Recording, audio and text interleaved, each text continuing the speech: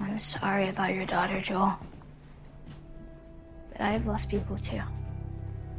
You have no idea what loss is. Everybody I have cared for has either died or left me. Everybody fucking except for you! So don't tell me that I'd be safe with somebody else, because the truth is, I would just be more scared. Hello, everyone, and welcome to Decoding TV, a podcast about television. I am David Chen. I'm Christian Spicer.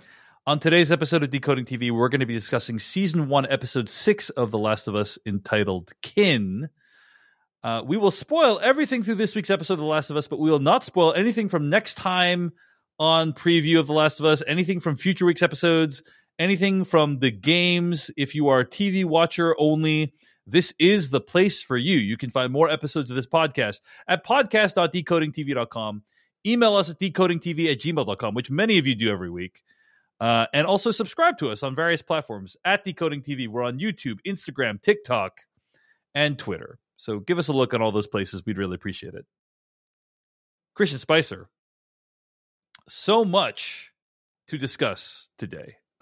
This is episode 6 we're discussing today. But of course, there's a lot of responses to last week's episode, episode 5, which was a really eventful episode. And let's talk about some of the reactions. So I do want to say that if you're enjoying this podcast, the reason this podcast can exist is because of paid members at decodingtv.com.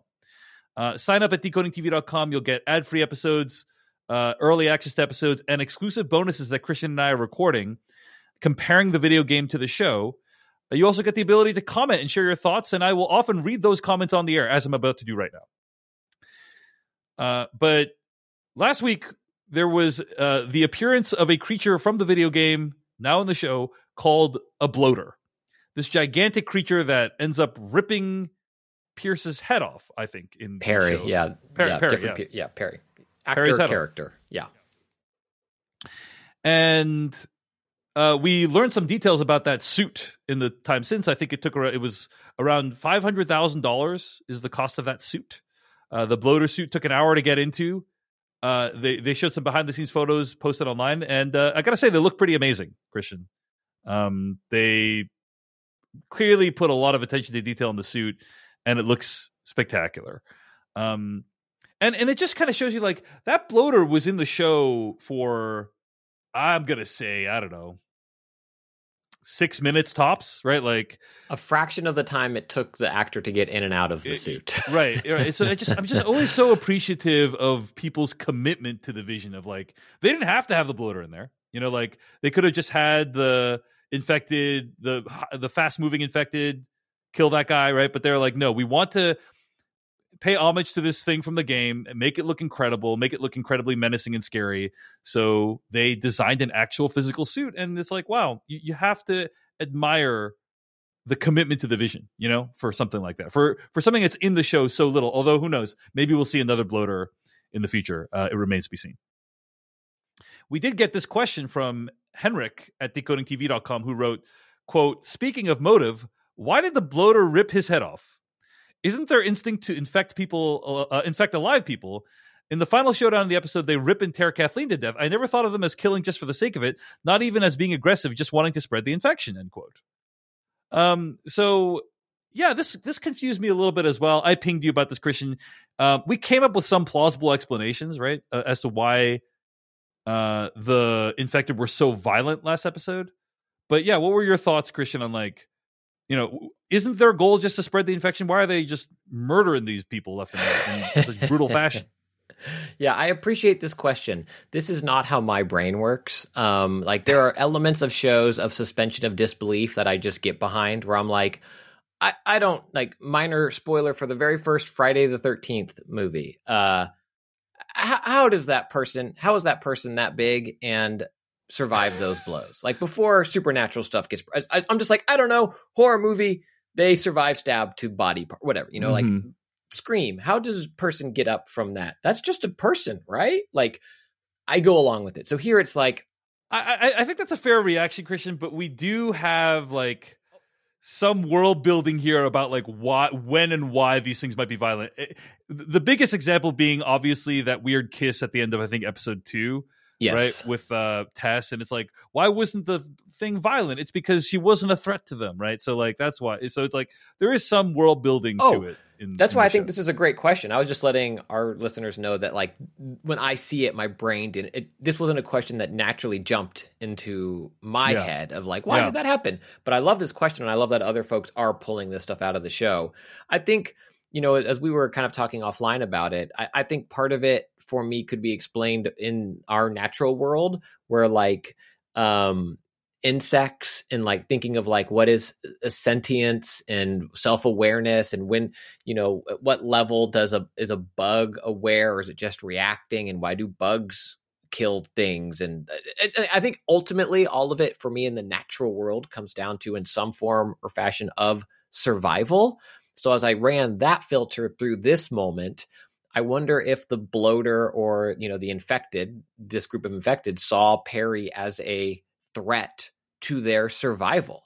You know, here's this thing with this huge machine gun, or not a huge, but whatever, his, you know, assault rifle. And the easiest thing in order to ensure the survival of this infection, of this fungus, was to just kill this thing versus bite it, infect it, mouth kiss it, whatever. It was eliminate threat. That makes collective whole okay. But Dave, I'm curious, as you've reflected on this moment, what your thoughts are. I think the eliminating the threat is the most plausible explanation of like, hey, these people pose a active threat. They're shooting metal pellets at us, like that appear just to bounce off, but like make us angry. But they make us angry, and so we got to get rid of this, right? So I think the threat mitigation is probably the most plausible explanation. I mean, I read interviews, and you know, I think Craig Mazin talked a little bit about it on the podcast, and there didn't seem to be much. I didn't read a lot of like rationale about like, here's the intricate character-driven reason why they ripped his head off. It was more like, hey, this is kind of a cool thing from the game. Let's bring it to the show in some way, right? Where in the game, the bloater, if he is able to kill Joel, will kind of rip Joel's head apart. It is nasty. It's like a pulling mouth open, and then it cuts to black before it gets too gory. But yes, it's an infamous fail state in the game for when you encounter the bloater. If you die in the game, the bloater like rips your head off, and so it's kind of a nod to that, basically. But it doesn't sound like, my sense is it doesn't sound like they put that much thought into like exactly what that bloater's motivation was, and so like I don't think we should put that much thought into it. But it was a little bit like, yeah, if they're just trying to infect, is this really this feels a little counterproductive. Ripping that guy's head off feels a little counterproductive. I mean, I do wonder to kind of play in this pool a little bit of like, there is this scene, I think it's Tess, if I'm remembering correctly, who tells Ellie like, you might be immune, but it doesn't stop them from ripping you to shreds. Yeah, exactly. We're like, that's still a thing that apparently happened. Yeah. And we also saw in the State House, was it the State House? I think, where like there was someone who just kind of had their guts ripped out, right? Like, are we going to, I guess that person turns, or can they not turn because their guts are hanging out? Like, right. So I think there's been other hints at death and destruction. And then, as we talked about offline as well, what that clicker did to Kathleen also did not look like turning Kathleen into an infected to me. That clicker went to town. Maybe the infected understand that having a gun is a threat. You know, maybe they're like, oh, Kathleen, gun must take down. You know, that's the logic. But speaking of Kathleen, Christian, there's a lot of spirited debate about how effective the Kathleen storyline was, and I want to read just a couple of emails, like couple in favor of Kathleen, one that kind of disagreed or agreed with me about Kathleen not being the best drawn character. MK at decodingtv.com writes, I personally disagree about your overall opinions about the Kathleen storyline. For me, the real purpose of her plot was to illustrate how her quest for vengeance for her brother's death, while knowingly ignoring the more imminent threat of the infected rising up from below, resulted in her demise and the certain destruction of the entirety of the surviving Kansas City community, a community she only helped liberate roughly 2 weeks prior. Her single-minded quest to find Henry destroyed the freedom she had helped to create. Kind of tragic in a non-sympathetic way, in my opinion. Bethany at decodingtv.com writes, I think David had a lot of good points about the Kathleen storyline, and I do wish there had been more actually on the screen. But the part that I thought honestly worked best for me in terms of the show at large was during her bit at the end.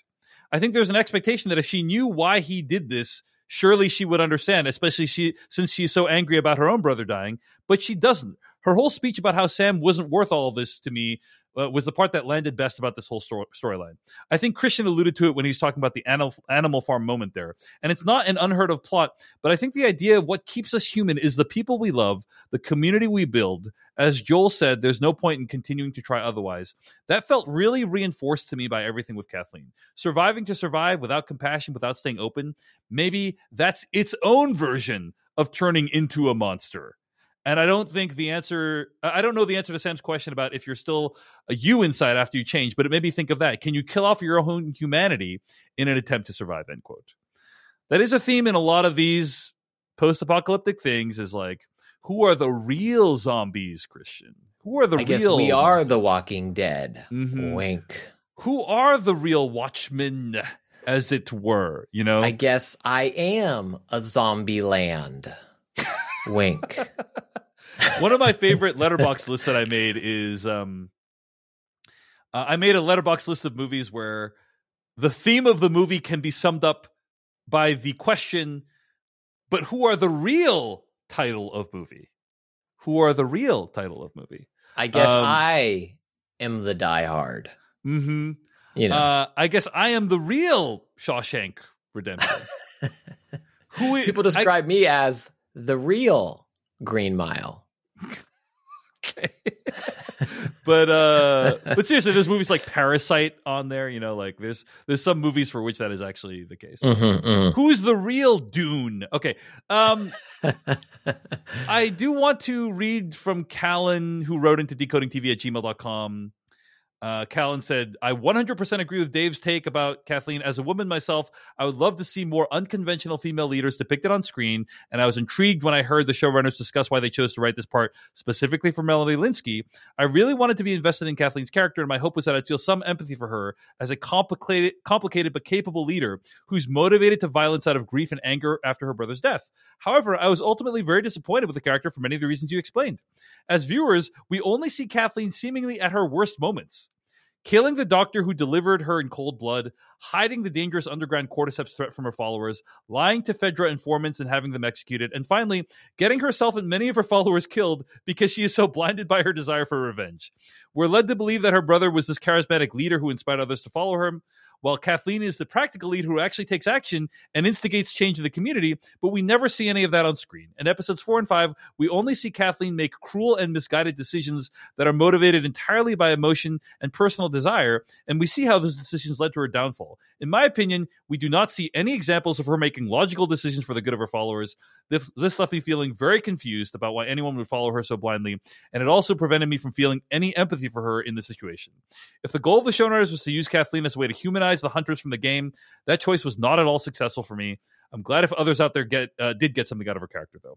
End quote. And then Callan then talks about how Marlene is a great example of a leader in the show, which is something that I also echo. But yeah, so there you have it. Like a lot of differing opinions about Kathleen.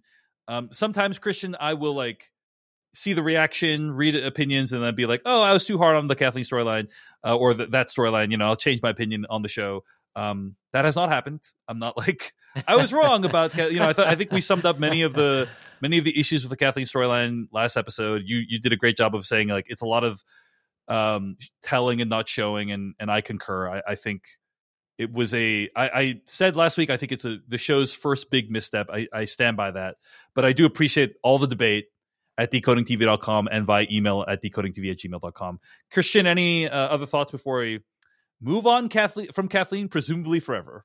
I mean, this is just a thought that it came to me as you were reading those comments. I wonder if Kathleen actually never made any good decisions. I'm thinking of this now, so it's not going to be well formed. Yeah. Like she overthrew Fedra again out of rage, and it was like, you know, screw everything. We're going to do, like, if you would thought of it rationally, it wouldn't have been a good plan. Perhaps we don't know what, you know. I'm speculating. We don't know what the plan actually was, but like, no. I'm not going to think about this rationally. I'm going to do this, and then it worked, and everybody's like, hey, we did it, woohoo! But at that point, if that's what got them there, she's still acting on that same instinct, right? Like avenge Michael, avenge Michael, avenge Michael, avenge Michael. And if that's been the thrust the whole time, then perhaps, that scene with her and Perry has for me, maybe a little more weight of like, hey, we're following you. We got you. And Perry's kind of saying to Kathleen, like, we're on your side. Don't worry about it. You keep being you. But all she's really been is this heartbroken, vindictive, out for revenge, bloodthirsty person that maybe had one good result early on, and then this sequence of follies that leads to the fall of Kansas City, perhaps. I think that's interesting, and I hadn't had that thought last time we chatted. Yeah, but whatever the case, I appreciate the dialogue with people. Like a lot of people reached out in good faith, like they weren't like trying to tear me down or anything, and gave some really logical reactions to what I had said on last week's episode, and what you said too as well, Christian. So appreciate all the engagement, and feel free to keep the emails coming into decodingtv@gmail.com. Christian Spicer, let's talk about season 1, episode 6, entitled Kin.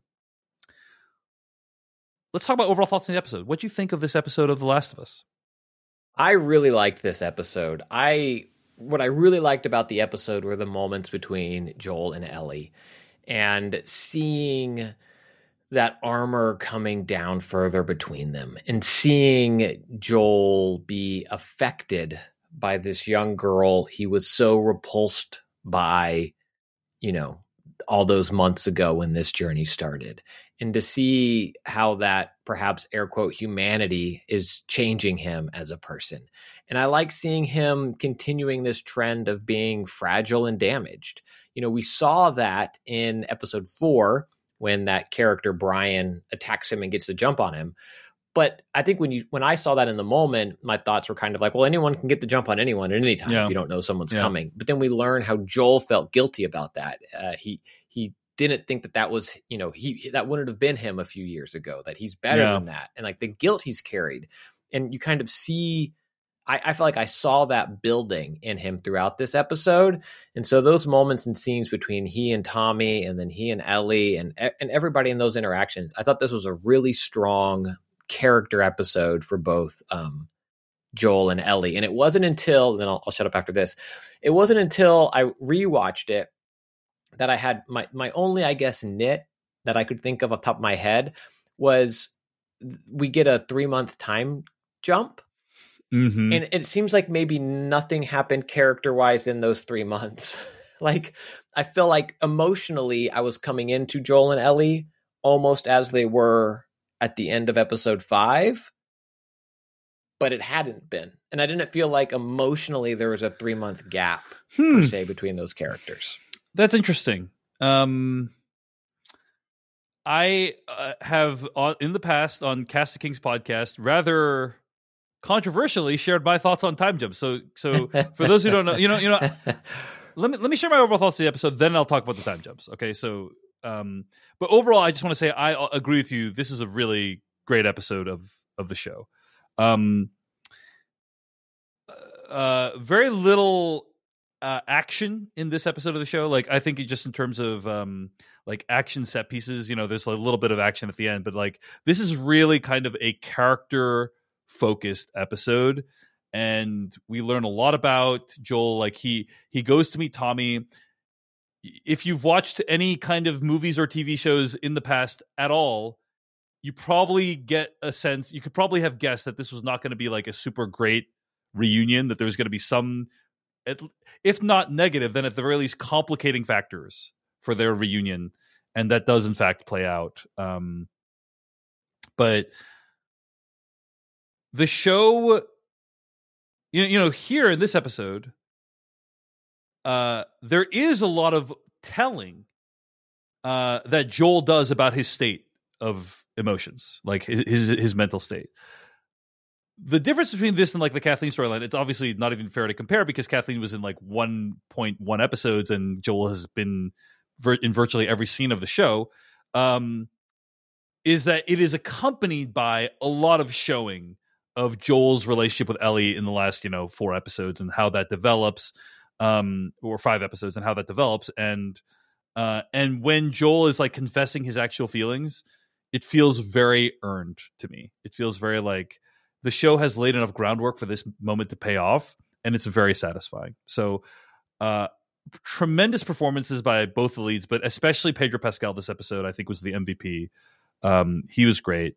And, the MV Pedro, I think, is what you meant by MVP. Yeah. No, he's not the most valuable Pedro, because that would imply, that there's no other Pedros this episode, Christian. So that's not saying very much. But anyway, I also love the episode. So those are our overall thoughts on The Last of Us Season 1, Episode 6. Let's talk about our sponsor for this episode, Nissan. This episode of Decoding TV is brought to you by Nissan. As a pioneer in the electric vehicle space, Nissan is always looking for ways to deliver new, meaningful technologies to EV owners. After all, Nissan has been making EVs since 1947, and their EVs have now traveled 8 billion miles by Nissan Leaf owners since 2010. 8 billion miles. That's the equivalent of driving to Pluto and back. If you think that's electrifying, one of their EVs trekked all the way to the North Pole, and Nissan even tests their EV technology on the Formula E racetrack. But Nissan knows that you don't just get an EV for the E, you get a Nissan EV because it makes you feel electric. Because it sparks your imagination, it ignites something within you, it pins you to your seat, and it takes your breath away. At least that's what Nissan thinks about when designing their EVs like the Nissan Ariya and the Nissan Leaf. It's about creating a thrilling design that electrifies its customers. I love Nissan's focus on creating a thrilling drive and electrifying life in today's world. So it's important to look around you, to pay attention, to look for all the tiny ways that life can electrify you. And let me just say, Christian, that on today's ad read for Nissan, I want to mention the Decoding TV community. I think one of the things that is really valuable for me is watching a piece of art and having a community of people to react to it with.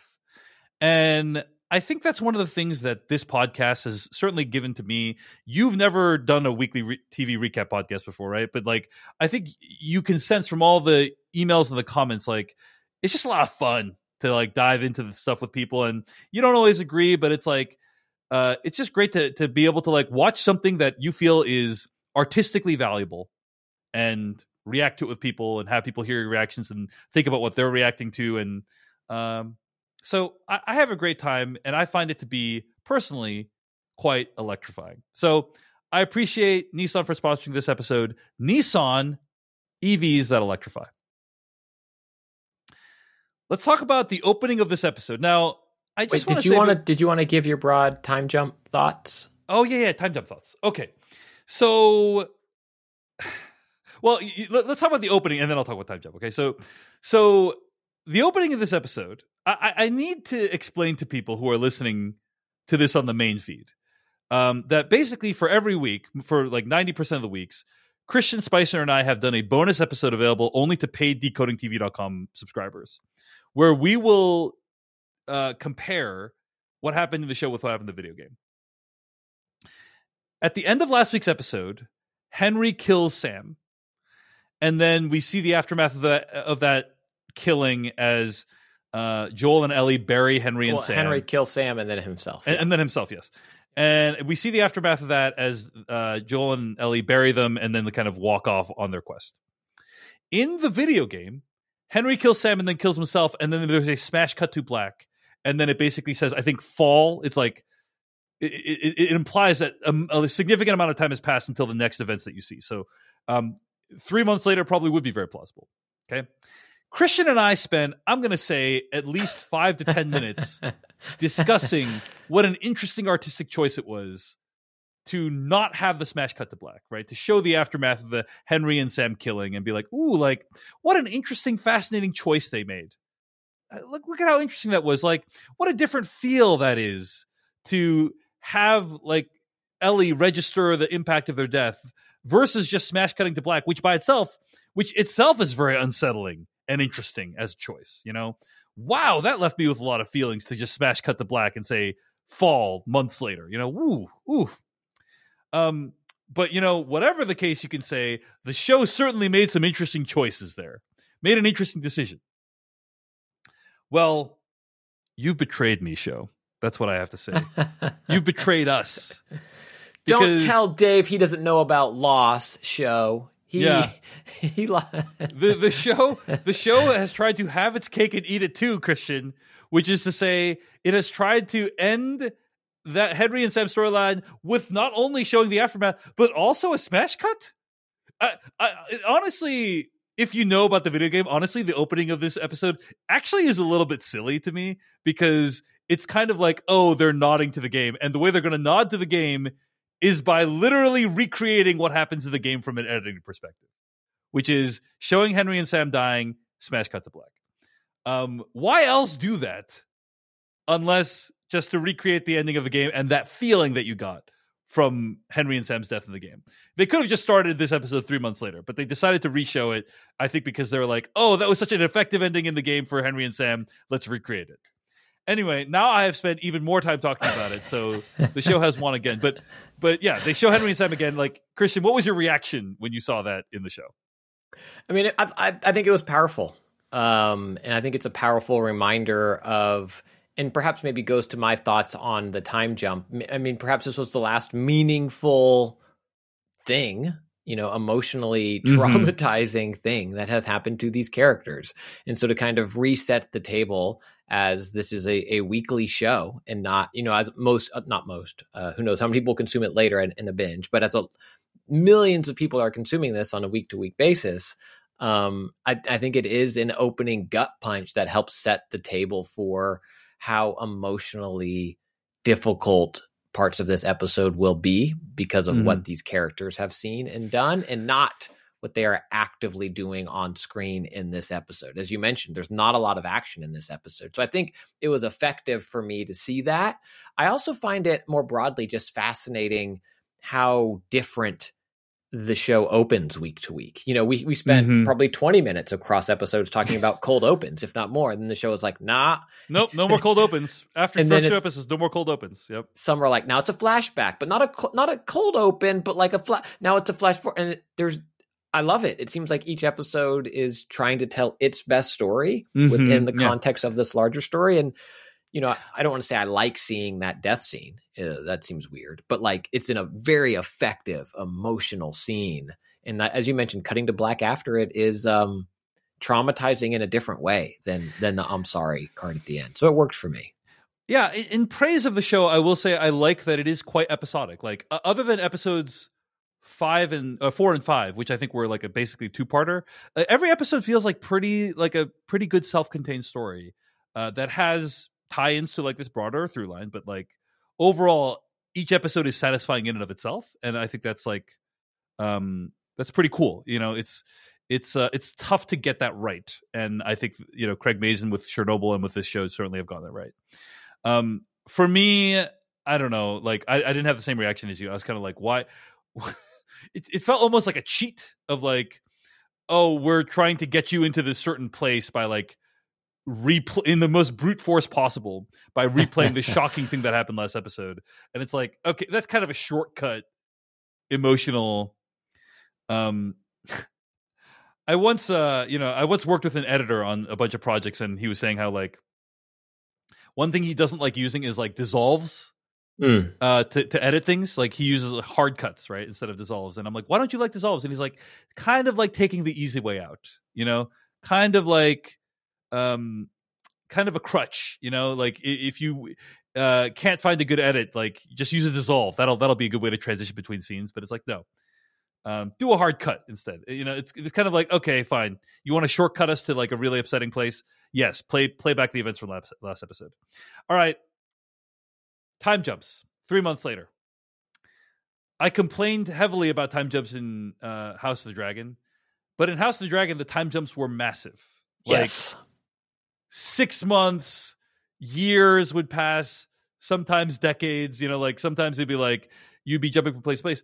And I remember reading a quote from George R.R. Martin basically saying like he couldn't figure out a way to make time jumps work in his book, because there's 2 options for time jumps.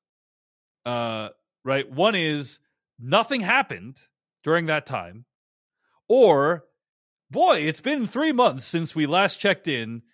Remember all this important stuff that happened? I'm going to list it to you now in exposition. Like those are the 2 options you have. Nothing happened of significance, or stuff happened that you then need to recount in a very clunky way. Those are the 2 choices. I honestly didn't mind this time jump, Christian, because 3 months is not a very long period of time. And I think the relationship has developed to a reasonable point. Like they are more comfortable with each other. Like Joel's still moody and not super nice to Ellie, but he's more comfortable with her like staying watch over him while he's sleeping. That's something he never would have been okay with, you know. I don't know if he was okay with it in this episode either. He didn't seem... Sure, but he's comfortable handing her a gun, and like, you know, he handed her a gun a couple episodes ago, but he's like, they've clearly like settled into this rhythm now, where like it felt like just, hey, we're slightly ahead of where we were last time with Ellie and Joel. That's kind of how I felt with it. So didn't mind the time jump. Didn't seem like a ton had happened. But anyway, it didn't bump me up on my first watch. It wasn't until a repeat viewing, and I also think, you know, as I kind of settled into the thought a little bit, 3 months to me is a long time. That is a big time jump. I mean, tell that to my friend Terry from middle school, who came back a totally different person after a summer. You know what I mean? Like, you can reinvent yourself in 3 months. But that's in our modern world, and I do think that if you think of like the Oregon Trail, you know, what's 3 months? You're it's just a blip, you know, you're just kind of moving through. So I think I kind of let Joel and Ellie fall into a rhythm, and thank goodness they weren't meeting wonderful people that then were dying every other day, because how traumatizing. It's like your first week, like 8 people you know die, and then 0 people for the 3 months afterwards. So yeah, it's that would be a weird pacing of deaths to have in one's life, but you know, who knows. I did look up how long it takes to get from Kansas City to Cheyenne, Wyoming. Cheyenne is in the lower southeast corner of Wyoming, so that'd be like one of the closer places it could be.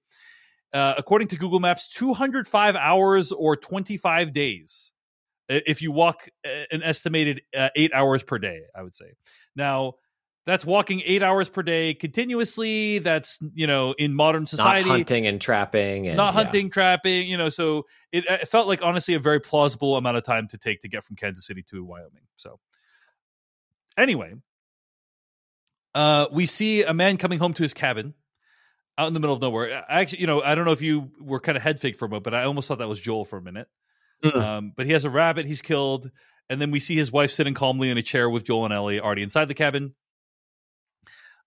Joel is like, hey, I don't mean you any harm. By the way, the man's name is Marlon, who's played by Graham Greene, and the woman's name is Florence, played by Elaine Miles.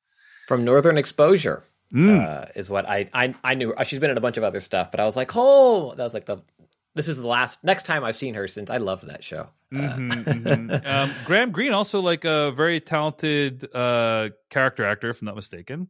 Yeah. But he was in The Green Mile, it looks like, Christian, and many other things. That's called a callback, folks. But anyway, so they are, Joel and Ellie are kind of holding Florence hostage, and they have like a very delightful interaction, I thought, where, you know, these people aren't really going to hurt each other. Joel's just looking for information.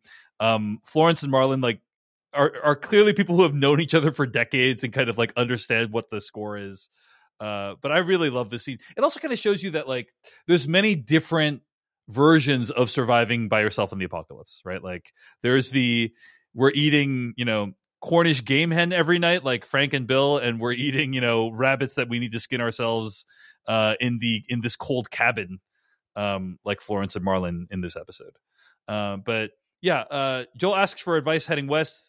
And Marlon says, head east, which I thought was very funny. And he also says, like, there's this river. If your brother is west of this river, he's gone. They leave. Joel has kind of a miniature panic attack. Not really clear what's going on with him, but he's clearly having some kind of health issue. I interpret it as a panic attack based on what happened the rest of the episode. But they leave the cabin. They go up the river. They set up camp, and they head out there. Before we continue, anything you want to say about this opening scene, Christian? I really liked it. I liked letting someone else carry the comedic lift. You know, it's not Ellie trying just to be the comedic relief. And it was a different style of comedic relief, very dry. I loved their interactions. I loved I'm looking for my brother. I haven't seen him. You didn't let me, you don't even know what he looks like. Does he look like you? Yeah, kind of. Well, I haven't seen him. And then like, you made them soup. It's cold out, you know, just beautiful. And I love that they are they've been there, right? Like this is, it's like, yeah, you know, that they moved there long before this happened. Like this has been their chosen life. Yeah. Or I guess she didn't want to go. Yeah. But I really liked this scene. I thought it was exquisite. And then to your point of the panic attack. Yeah. I mean, he straight up says assuming he's being an honest narrator to his brother, he talks about those feelings later in that fear that's gripping him. Yeah. Yeah. So then they go up to the river. They set up camp. Ellie asks what they do if they find the fireflies and make a cure that works, and what would Joel do? Where would he go? He says maybe he'd have an old farmhouse, a ranch, and he'd raise sheep because they're quiet and they do what they're told. Ellie talks about how she'd want to go to space. And Ellie questions whether the vaccine will work. She then reveals to Joel that she tried to rub her blood into Sam's bite. Joel, perhaps looking to comfort Ellie, tells her that when Marlene is on is a lot of things, she's no fool, and if she says they can do it, they can do it. So Joel says he'll take both watches and Ellie can sleep, but cut to morning. Joel's asleep. Ellie's standing with her gun, saying she took watch while Joel slept. Joel tells her she needs to wake him up if things like that happen. She can't do things like take watch. While Ellie retorts, hey, she can, and she just did. And we do get a sense that like Joel has taught her more things in the intervening 3 months. Anyway, they are crossing this river, the snow-covered bridge. The whole thing is beautiful. It's just like, wow. Just gorgeous. Like the DP, the cinematography on this episode, I've many, but I love seeing these vast open spaces. Absolutely beautiful. And they come to another river after seeing a dam. And Ellie actually wonders if this is the river that they're talking about. As Joel takes his map out, a group of folks on horseback with guns surround them. It's actually very scary because we've seen like from Kansas City, sometimes when you interact with other people in this world, they will kill you or torture you or whatever. So, it's very, very frightening. And they say they have a dog that will smell if they're infected. It sniffs Joel. He's good, but he's wondering if it will sniff Ellie out. It's a very scary moment, like good reality TV show editing where it like cuts to Joel's face, it cuts to Ellie's face, it cuts to Joel's face, it cuts to Ellie's face. They're all really worried. But it turns out overhead track lighting started coming in and going dun dun dun dun dun dun dun. Yeah. But it was good. I was sufficiently tense. I literally didn't know what would happen. This didn't happen in the game. So I'm like, are they going to find something? Is Joel going to try to kill people? Like, who knows? Who knows what's going to happen? I did want to say this is based on a real thing. Dogs have the ability to sniff out disease. And I learned this recently because it came out that they've been able to figure out how to detect COVID. Like dogs are now able to detect COVID infections. And I'm reading here from the CDC Foundation's website. Scarlet and Rizzo, COVID-19 detection dogs, were trained by early alert canines to smell and detect COVID-19 infection. When a person is positive for COVID-19, they produce unique volatile organic compounds that the dogs are trained to detect using socks worn by previously tested COVID-19 infected individuals. End quote. So they previously in the past, they've been able to detect cancer. They've been able to monitor for diabetes and screen for an array of infectious diseases. They can also detect COVID. Is there anything dogs can't do, Christian, is my question. But anyway, I thought that was awesome that they train these dogs to detect whether or not you're infected. Pretty cool stuff. And we have that technology today. Anyway, Joel says he's looking for his brother, and a woman rides closer and asks his name. They take them back to a town surrounded by a large wooden wall. Once inside, it seems really nice. It seems like a nice whole society that sprung up here. Joel sees Tommy and calls out to him. They hug as they greet each other. I have to say, Christian, really emotional moment for me. I'm a sucker for movies and TV shows where like a person goes on a long journey to meet someone else, right? Like, or to get a thing or to acquire a thing. And some movies really random movies that come to mind, by the way, for that kind of fall into that category.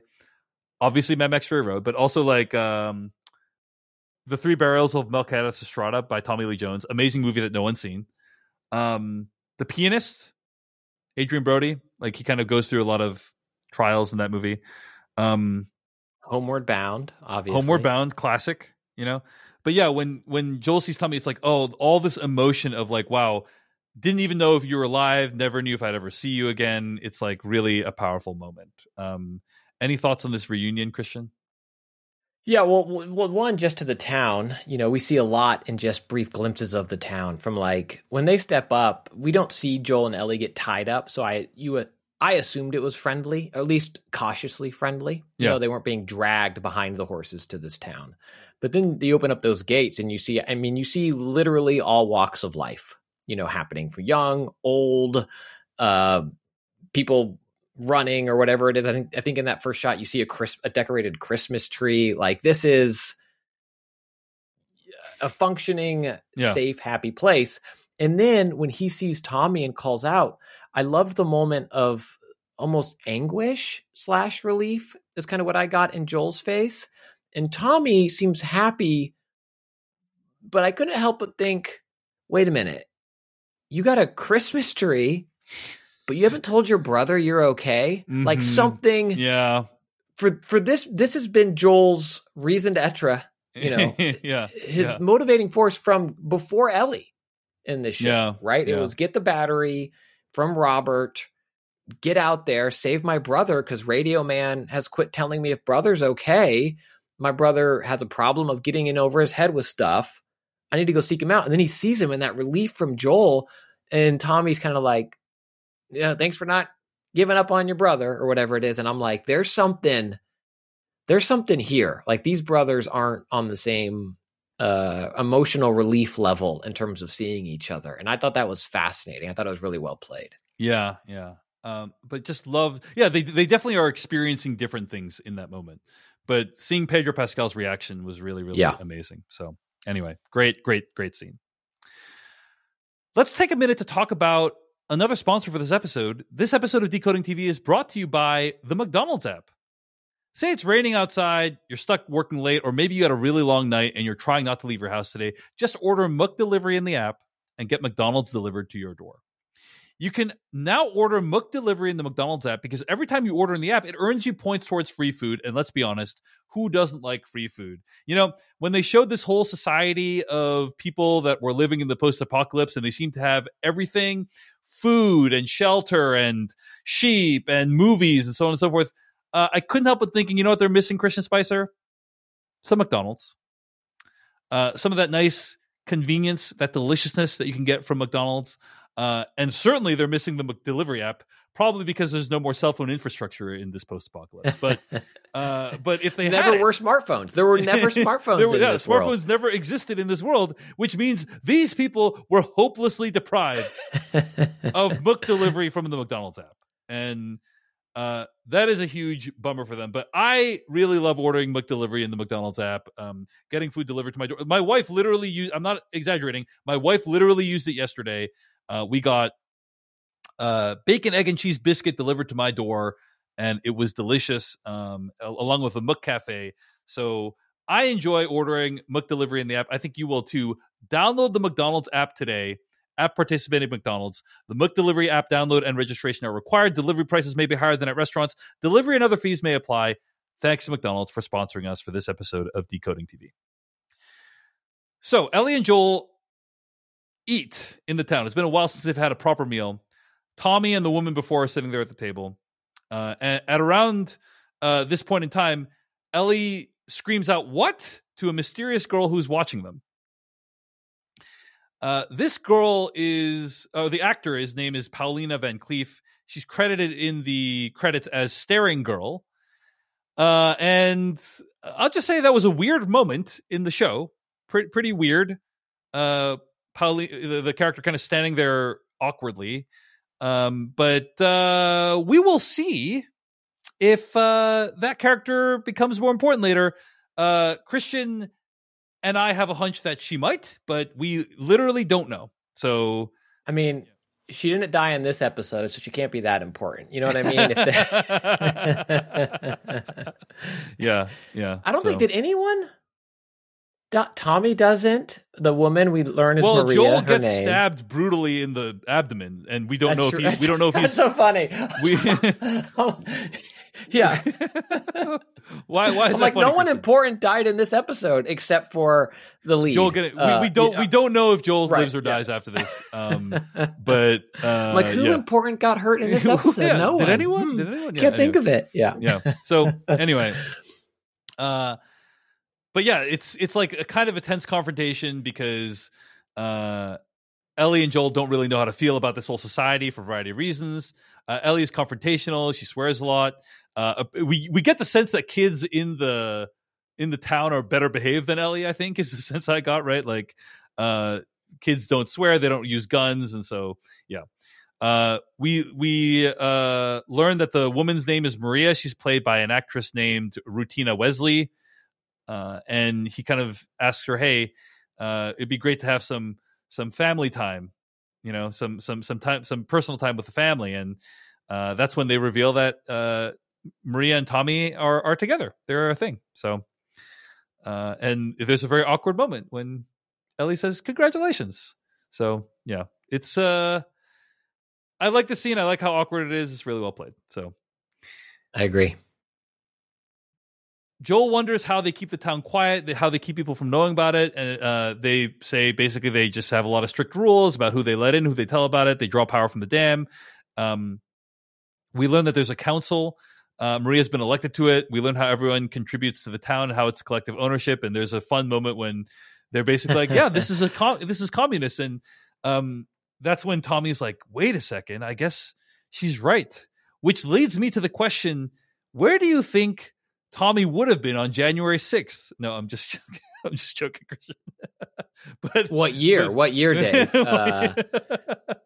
But it is funny that basically, like, you know, these people who are from Texas, right, in the show, probably would have been pretty politically conservative and are now living in a commune, right? Or Tommy is at least living in a commune.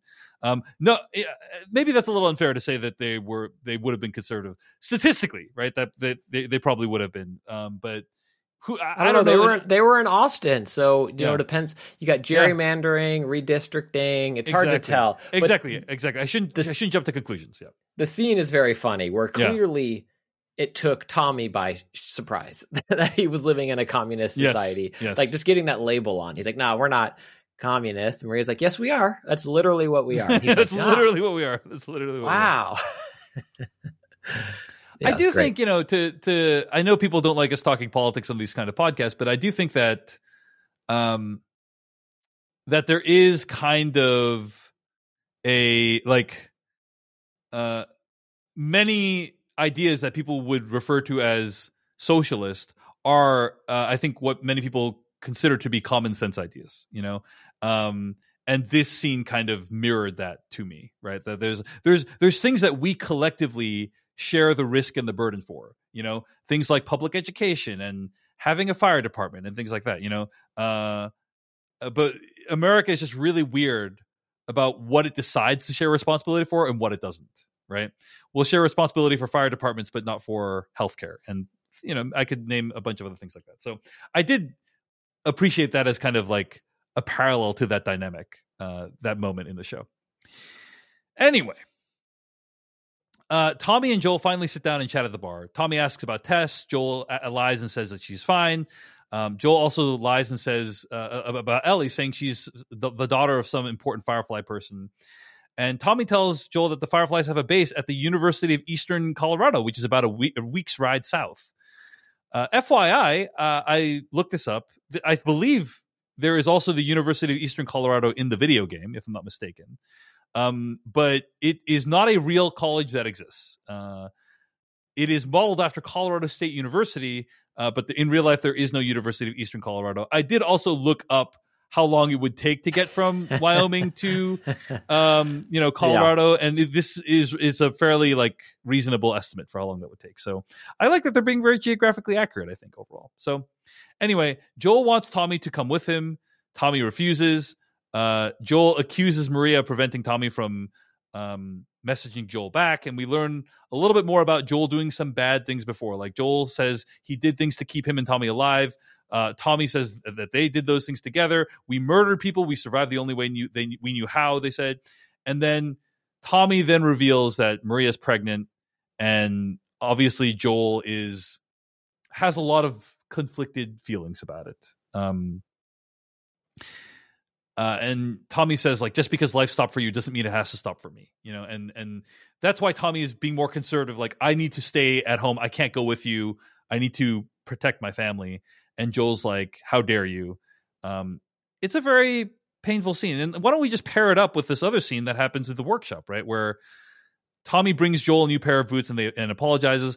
I just want to start off by saying I really like the fact that in this scene, you know, it's always interesting when you can have dialogue with characters when one of the characters is doing something, and then like you have the action that they're doing kind of mirror the themes of the conversation in some way. And it's hard to do it in a way that's subtle and effective, but I think this one does it, right? Like, Joel is emotionally broken, but also his boots are broken. Tommy comes in with the new boots, but also Tommy's trying to come in and help Joel to be made whole emotionally as well, in addition to just the boots. Joel tells Tommy about Tess. He tells Tommy about Ellie saving him in Kansas City. He's talking about his failures. He says he was so afraid when that dog came up to them initially, and he says that his fear is creating these panic attacks. Tells Tommy about his dreams where he's failing, and he's basically saying how he's like just a failure all around. He wants Tommy to take Ellie because he doesn't think he can do it. Heartbreaking scene. This is going to be in Pedro Pascal's Emmy reel. I loved it. I thought it was very good. You know, it is a case again of telling and not showing, but I think the show has done a lot of showing in the previous episodes, and so I thought it was completely earned. I love this whole sequence. I have more thoughts, but Christian, I open the floor to you. What are your thoughts on the Tommy and Joel relationship this episode? Well, I'll start by saying, in case our listeners hear it, my dog has started barking. Apparently, I'm infected, and it's good to know. She's letting me know. I don't know if the mic's picking it up or not, but if you hear a dog barking, that's probably mine, not yours. I loved this scene. I loved the scene at the bar as well. I thought it felt very real between siblings. Not me and my siblings, of course. We have a perfect relationship and we love each other. We never fight. We never bicker. But it felt like hurtful in the way that only family can. And I think that line of just because your life stopped doesn't mean mine has to also is just... It's brutal. It's a brutal line to say to someone, you know? I mean, even up until the end of this episode, probably the worst attack Joel has suffered, you know, like physical or emotional, after Sarah being killed, obviously. But I thought it was really powerful and played really well. And same with the workshop, this conversation of who they are. And I love these ideas of protecting family, which for so long, Joel has reinforced that is the only reason to do things. And you protect family, and family is what you do. And now here's Tommy saying, I'm not going to help. Basically, I think this in many ways mirroring what Joel was saying to Marlene, or maybe to Tess way back at the beginning, of like, she's cargo. I'm not. No, we don't. We turn back. We go back to the QZ. This is busted. We're done. We're over. It's not worth it. And Tommy's saying, like, I'm here for my family. I'm not here for this girl. You know, yeah. And Joel pushing back on that. And I think that reflects, one, Joel considering whether or not he's willing to say it yet or not, Ellie as family. Yeah. And then two, also that reckoning of, man, that part of like everything I've done has been a failure. It's just like, ooh, I mean, any adult I feel like has those feelings. And then any adult that spent any amount of time working in a creative field has probably swam in those feelings for too long, but just beautifully performed. Yeah. And just a masterfully tragic scene, I think, between these two grown men. I think, let me say a statement and you tell me if it's unfair. Okay. But I think it's rare to see a character as traditionally masculine as Joel open up about his feelings in this way on screen like this. I think maybe there's a bunch of TV shows that have it and I'm just not watching them. That's possible. But like, I will also say in the video game, Joel doesn't say anything like this as far as I can recall. Like, this is a show invention where he's just basically stating his feelings and his fear. And in the video game, like, because you're playing as Joel, like, you get to have those feelings. You don't need anyone to say it. But because this is a show, I think they wanted to make these feelings much more explicit, make him extremely vulnerable in this moment. I think it's a gambit that works, but I did find it to be quite refreshing, to watch these two men who are brothers to be basically really honest about their failures with each other. I just think it's rare that men talk about their feelings with each other like in such an explicit, vulnerable way, and so it was really amazing to witness it. So, Christian, it doesn't sound like you're super agreeing. You're like, this is how I talk with my bros all the time. Is kind of the impression I'm getting. I mean, I'm not an alpha male the way Joel. I would have died long ago after Outbreak Day. I have bad circulation and my hands and feet get very cold. So as soon as they started walking through the snow, I'd be like, oh, I'd be literally left behind. It's like, nope, you're not worth the risk. I'm like, but my hands are so cold. We need a fire. And I would have died.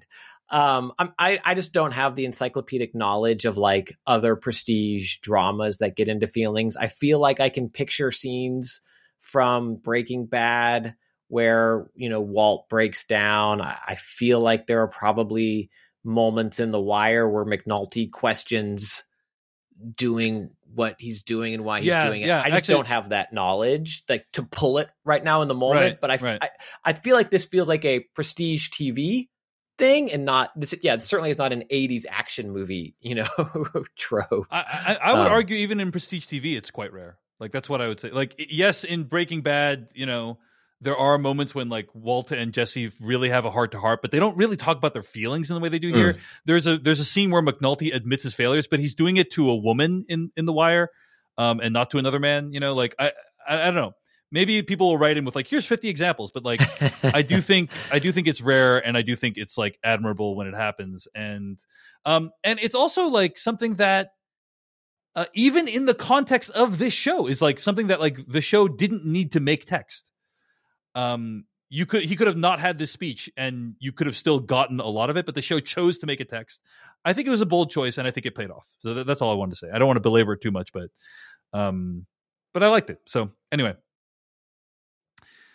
So then Tommy basically says, okay, fine, Joel, like, I believe you that this is not a good idea for you to go on this quest, and I will do this. And he's honest with him about her immunity. Like at the bar, he lied, and now he's honest. So he kind of, there's that moment where Tommy goes like, tell me everything. Yeah. We assume that Joel tells him literally everything and fills him in. And then he's like, okay, I understand. Because I think he won him over with, this is for family. If you do this and deliver her and they make this vaccine, your unborn child will grow up in a world far better than you could ever provide without this. This needs to happen. I think that's what wins him over. And I think that's powerful also. Yeah. There's a scene where you see Ellie like walking around outside the town. I think you're meant to understand from later stuff that like she found where Joel and Tommy were and like listened in the conversation. Kind of a stretch, but whatever, But then Joel goes to visit Ellie in a house that they're staying in. Ellie's reading a diary, and she's like, is this really what girls cared about? Boys and what to wear and stuff like that? It's so weird. So insignificant, compared to the problems we're dealing with today. And Joel goes to tell Ellie that he's not going to be continuing the journey with her, and Ellie says she already heard, and Ellie brings up Ellie invokes the nuclear option, Christian. Which happened prior, if we want to capture the Ellie Maria scene. Yeah. That kind of happened while Joel, because like those two Joel and Tommy scenes, I think, worked to discuss together. But kind of as that was happening, as they were at the bar, the B story, Ellie and Maria were they converge. Here's where they converge. Where Ellie and Tommy, Ellie and Joel. Ellie has a nice chat with Maria. Maria's like, don't trust anyone, and Maria cuts her hair. But Ellie also learns that Maria had a child that died, and also Joel had a child that died. And this is the first time that Ellie learns anything about Joel's background, right? So, and most importantly, we get to see Ellie in her popsicle hoodie, which is another fun wardrobe change that works in the world. It totally works in the world, and is what a fun nod, I think, to folks who played the game again, without being like overly Wolverine opening up the briefcase with his costume in it. But yeah, she brings up the nuclear option of hey, I'm not your daughter. Like, you don't need to be afraid that I'm going to die in the same way that you're afraid of her. Like your failures around her don't apply to me, basically, is what she's trying to say. The whole Ellie storyline with Joel up to this point has been about her trying to escape Joel's past and his past trauma, right? Like, hey, I didn't force you guys to come out here with Tess. Like, I didn't force you to like do this thing that resulted in Tess dying and so on and so forth. Like, don't blame those things. Don't pin those things on me. That's kind of what Ellie's trying to say. And Joel is not happy that she's saying any of that stuff. And he's like, hey, you're not my daughter. I'm not your dad. We're parting ways tomorrow. So that's it. And Joel sits alone and kind of thinks about Sarah in the aftermath of that. Any thoughts before we get to the final couple sequences, Christian? I thought this also was very powerful. And I think, we talked about, you mentioned how Joel sharing his feelings with Tommy and how that scene and the fact of that, the TV show, including that scene, but, he hasn't shared these feelings with Ellie, so we as the viewer know where Joel's emotional state is coming into this conversation. Mm-hmm. Ellie doesn't necessarily like she listened in on this conversation, but I think that's different than having that person confide in you about their feelings of inadequacy or failure or whatever. And so having Ellie, intentionally or unintentionally add another dagger into Joel's back, as he's already carrying so many, it seems, and then to have Joel react back the way I think a lot of people do, not with, I don't want to say humility, but like, taking it in stride. He punches back, right? It goes tit for tat. It's not you're not my daughter, and I'm not your dad. And it just, it felt raw and wrong, not for the show, but like, don't treat each other that way. I thought it made for really Can't good. you guys tell that you love each other? Yes, exactly. Yeah. Yes. Anyway, it's the next day. Ellie sits awake, ready to go, in her room. Tommy enters. They head to the stables. Joel is there. And maybe he's there to say goodbye to her. Joel said he came to steal a horse and leave, but now he thinks Ellie. I love that moment because you're like, oh, he's gonna go. He wants to say goodbye, and he's like, I mean, that might be why I'm here, but that's not why I came. I came to sneak out earlier and steal a horse. Yeah. And now he thinks Ellie deserves a choice with who she goes with, him or Tommy. Joel thinks she'd be better off with Tommy, but before he can even finish, like, she kind of throws a bag at him and is like, let's go. And that's also wonderful because it's like, there's no like sappy, like, oh, you do care moment. Like, it's just, hey, like, this is how it has to go. Let's go. And I think the question for the viewer, right, is like, is this moment successful for you, right? Like, do you buy that what has been built up in this relationship enough to buy this reaction to the two of them? I think yes, and certainly like with my knowledge of the video game, I think yes as well. I don't know how people are going to react, but I think the show has done a good job laying the groundwork for this very critical moment where Ellie's like, I'm with ride or die with Joel till the end, basically. Right. So I agree. I mean, she's presented by Joel earlier as they're both already angry that Tommy's the better person. Analytically because of XYZ, knows the area, younger, more fit, whatever. But she expresses to Joel, in that same moment that everyone in her life has left her except for Joel. And so if my choice is to continue to trust the person who got me this far and got me through all the crap we've seen and experienced together, or go with this new unknown person, I'm going with the person who got me here. I'm not changing my hand all of a sudden, trying something new. So I think it's earned in show, but I'd love to see what listeners feel also. They go to they take the journey. There's some nice moments of bonding, target practice, more conversation between the two of them. Joel reveals that he was a contractor before the outbreak, and then he says everyone loved contractors. Like she said, do people like contractors? Like, yeah, people love contractors. Christian, do you love contractors? Everybody loves contractors. There's nothing. I love things being, end up being more expensive than you think and taking longer than you think. Here's the thing in Seattle, like we are in the middle of like a massive quantity of housing and commercial real estate has been built upon in the course of the last decade in Seattle. And so contractors, you're like looking at a 6 to 9 month wait for any, even people being able to entertain your call. So you would love a contractor if one showed up. They're incredibly in high demand, Yeah. I would say. Popular, is in high demand the same as popular? It's up to you. So, anyway, they head to the university, right? And they get to the University of Eastern Colorado, which does not exist. And they see monkeys are loose on campus. The campus is like really empty. It seems like people left in a hurry.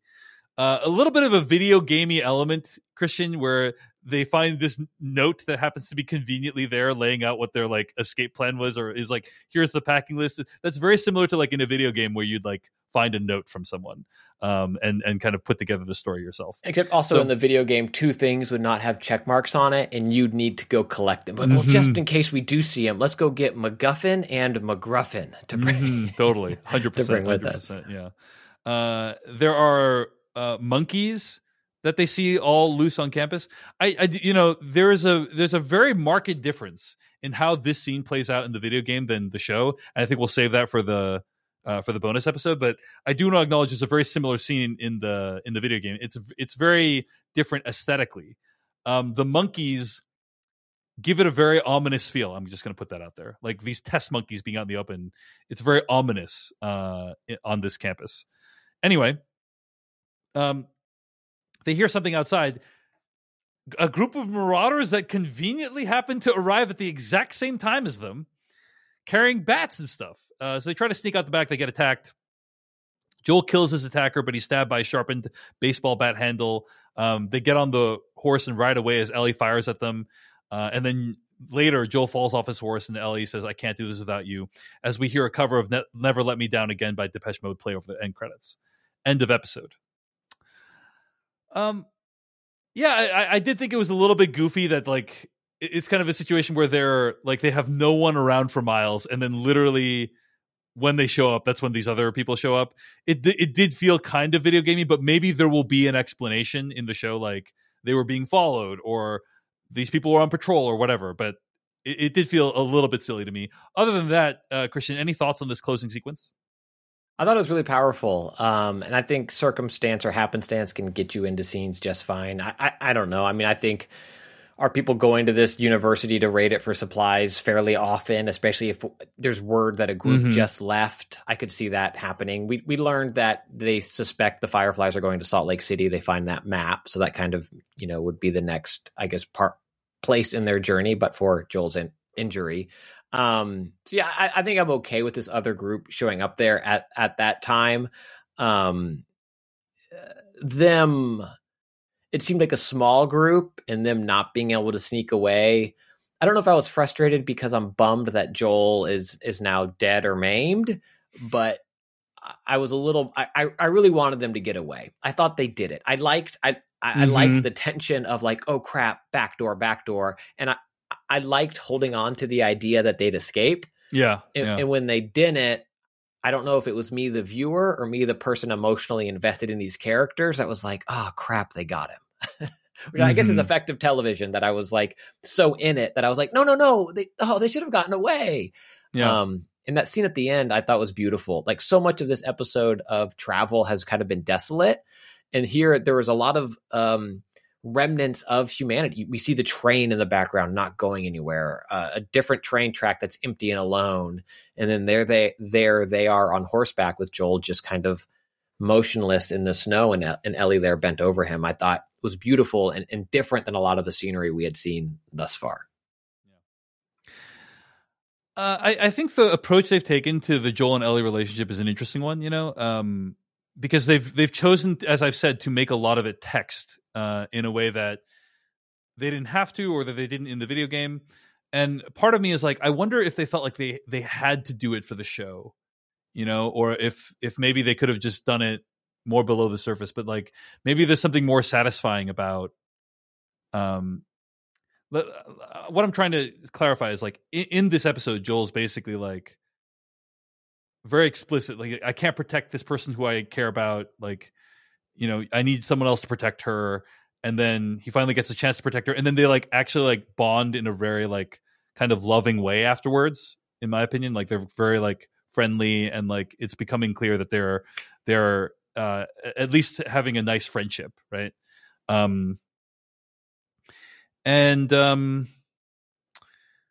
It's just an interesting approach to me, because it's like I've seen other movies or other TV shows or works where they don't make that like connection that explicit, where like it's like, hey, we went through this thing together, but we never were friendly with each other, but we nonetheless like still have an attachment. And the show, I think, is making their connection much more part of the text in a way that I just think is notable. And I'm trying to figure out, like, is it more effective or not? It's just something that's on my mind. I don't have a final decision on it or final thought on it yet. But yeah, I thought the episode was very good, very strong. Pedro Pascal, awesome in this episode. Bella Ramsey, also very good. And seeing this whole miniature society is pretty cool, especially in stark contrast to like all the stuff that Joel's been through. I do wonder the same question, Christian, of like, did nothing happen in the last 3 months? Did he encounter any other effed up stuff? But even if he didn't, it's like, he went through like this horrifying ordeal and then arrives at this place where people are celebrating Christmas.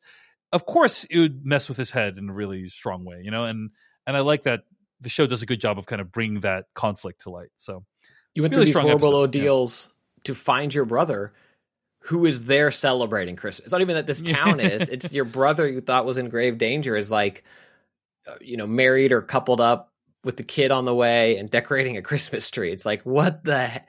If you knew what I went through, dear brother, it's like, oh, well, do you want some eggnog? Because we're partying in here. It was really, I really like this episode. Yeah, I mean, in many ways, Joel is frozen in time, right? Like, Tommy says it in the episode, but also he has that watch, right? Like, that is broken and is frozen at the time when Sarah died. He's frozen in time. He can't move on, right? And the question that the show asks is, can Joel move on? Does his relationship with Ellie allow him to move on? And if so, in what form? And seeing somebody who has moved on through multiple life stages would, of course, be really challenging for him. So, solid episode. Really liked it. And appreciate you, Christian, chatting with me about it here on Decoding TV. You can find more episodes of this podcast at podcast.decodingtv.com. Email us at decodingtv@gmail.com.